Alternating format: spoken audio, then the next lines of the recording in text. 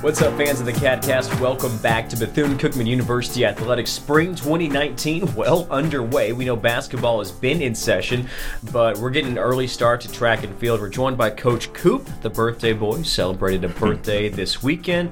Coach, you told me you just took some time to relax, took it easy, right? Yeah, nothing big. The big 45 was a big easy for me this year, so we just laid back and relaxed, just enjoyed the family. What's your favorite birthday cake? What flavor? Probably have to be the raspberry filling. Raspberry filling cake? Yeah.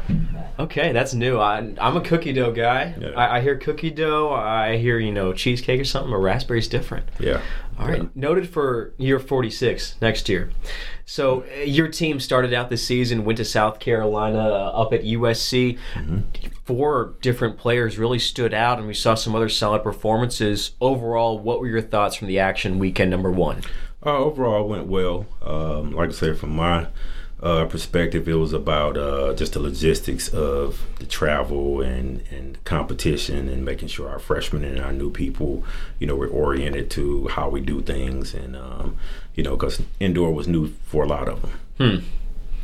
Well, with some of those new players, of course, you return a lot on the docket this year.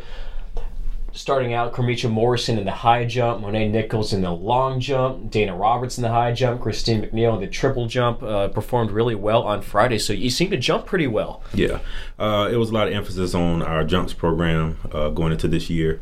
Both Cramisha, Dana, and Monet traditionally trained with me because they're, hurdlers and sprinters. And this year they fully are with Coach Price, so they can emphasize the jumps a little bit more because that's where their glass ceiling is a little higher in the jumps, i.e. nationals. So we wanted to make sure we emphasize that more. I know when I get them, twice a week to get the hurdle work in, that will come.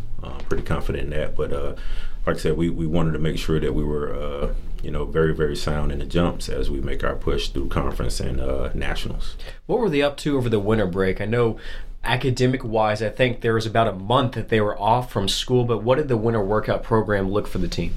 Went pretty well, I think. For the most part, we knew that some athletes are going to make their own workouts, even though they have the training program, provided for them, depending on their individual situations.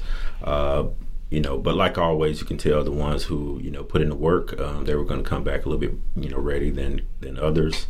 And so we kind of downsized that travel roster. We were supposed to take 42 athletes, and we ended up taking about 31, 32.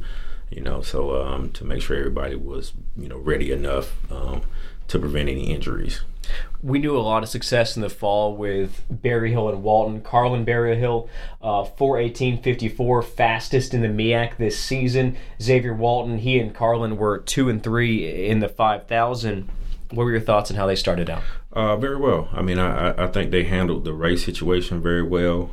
They moved when Coach Jackson cued them, and they were very pleased with their performances. Like I said, I think starting the year off at with the times that they did, those guys are very excited.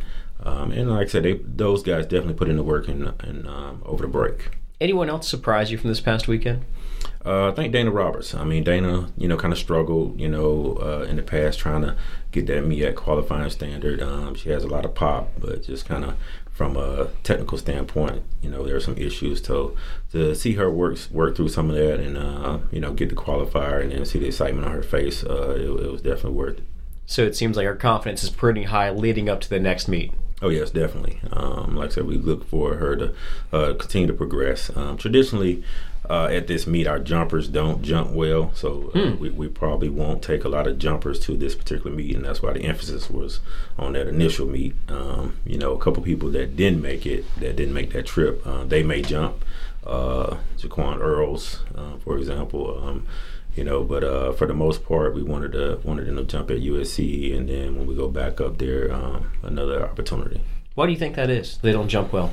I don't know. I mean, it baffles Coach Price also. It's just, and it's a facility similar to conference, but, we jump well at conference, but we just traditionally haven't jumped well at JDL in the horizontal jumps. So that's this weekend, the JDL Dual Meat Madness in Winston-Salem, North Carolina. Going to get you some Carolina barbecue up there? If we get time to break away, I'm pretty. We stay pretty busy, particularly because the athletes are running throughout the day. Like I said, this past weekend, that Friday was a 12-hour day for us, from 8 to 8.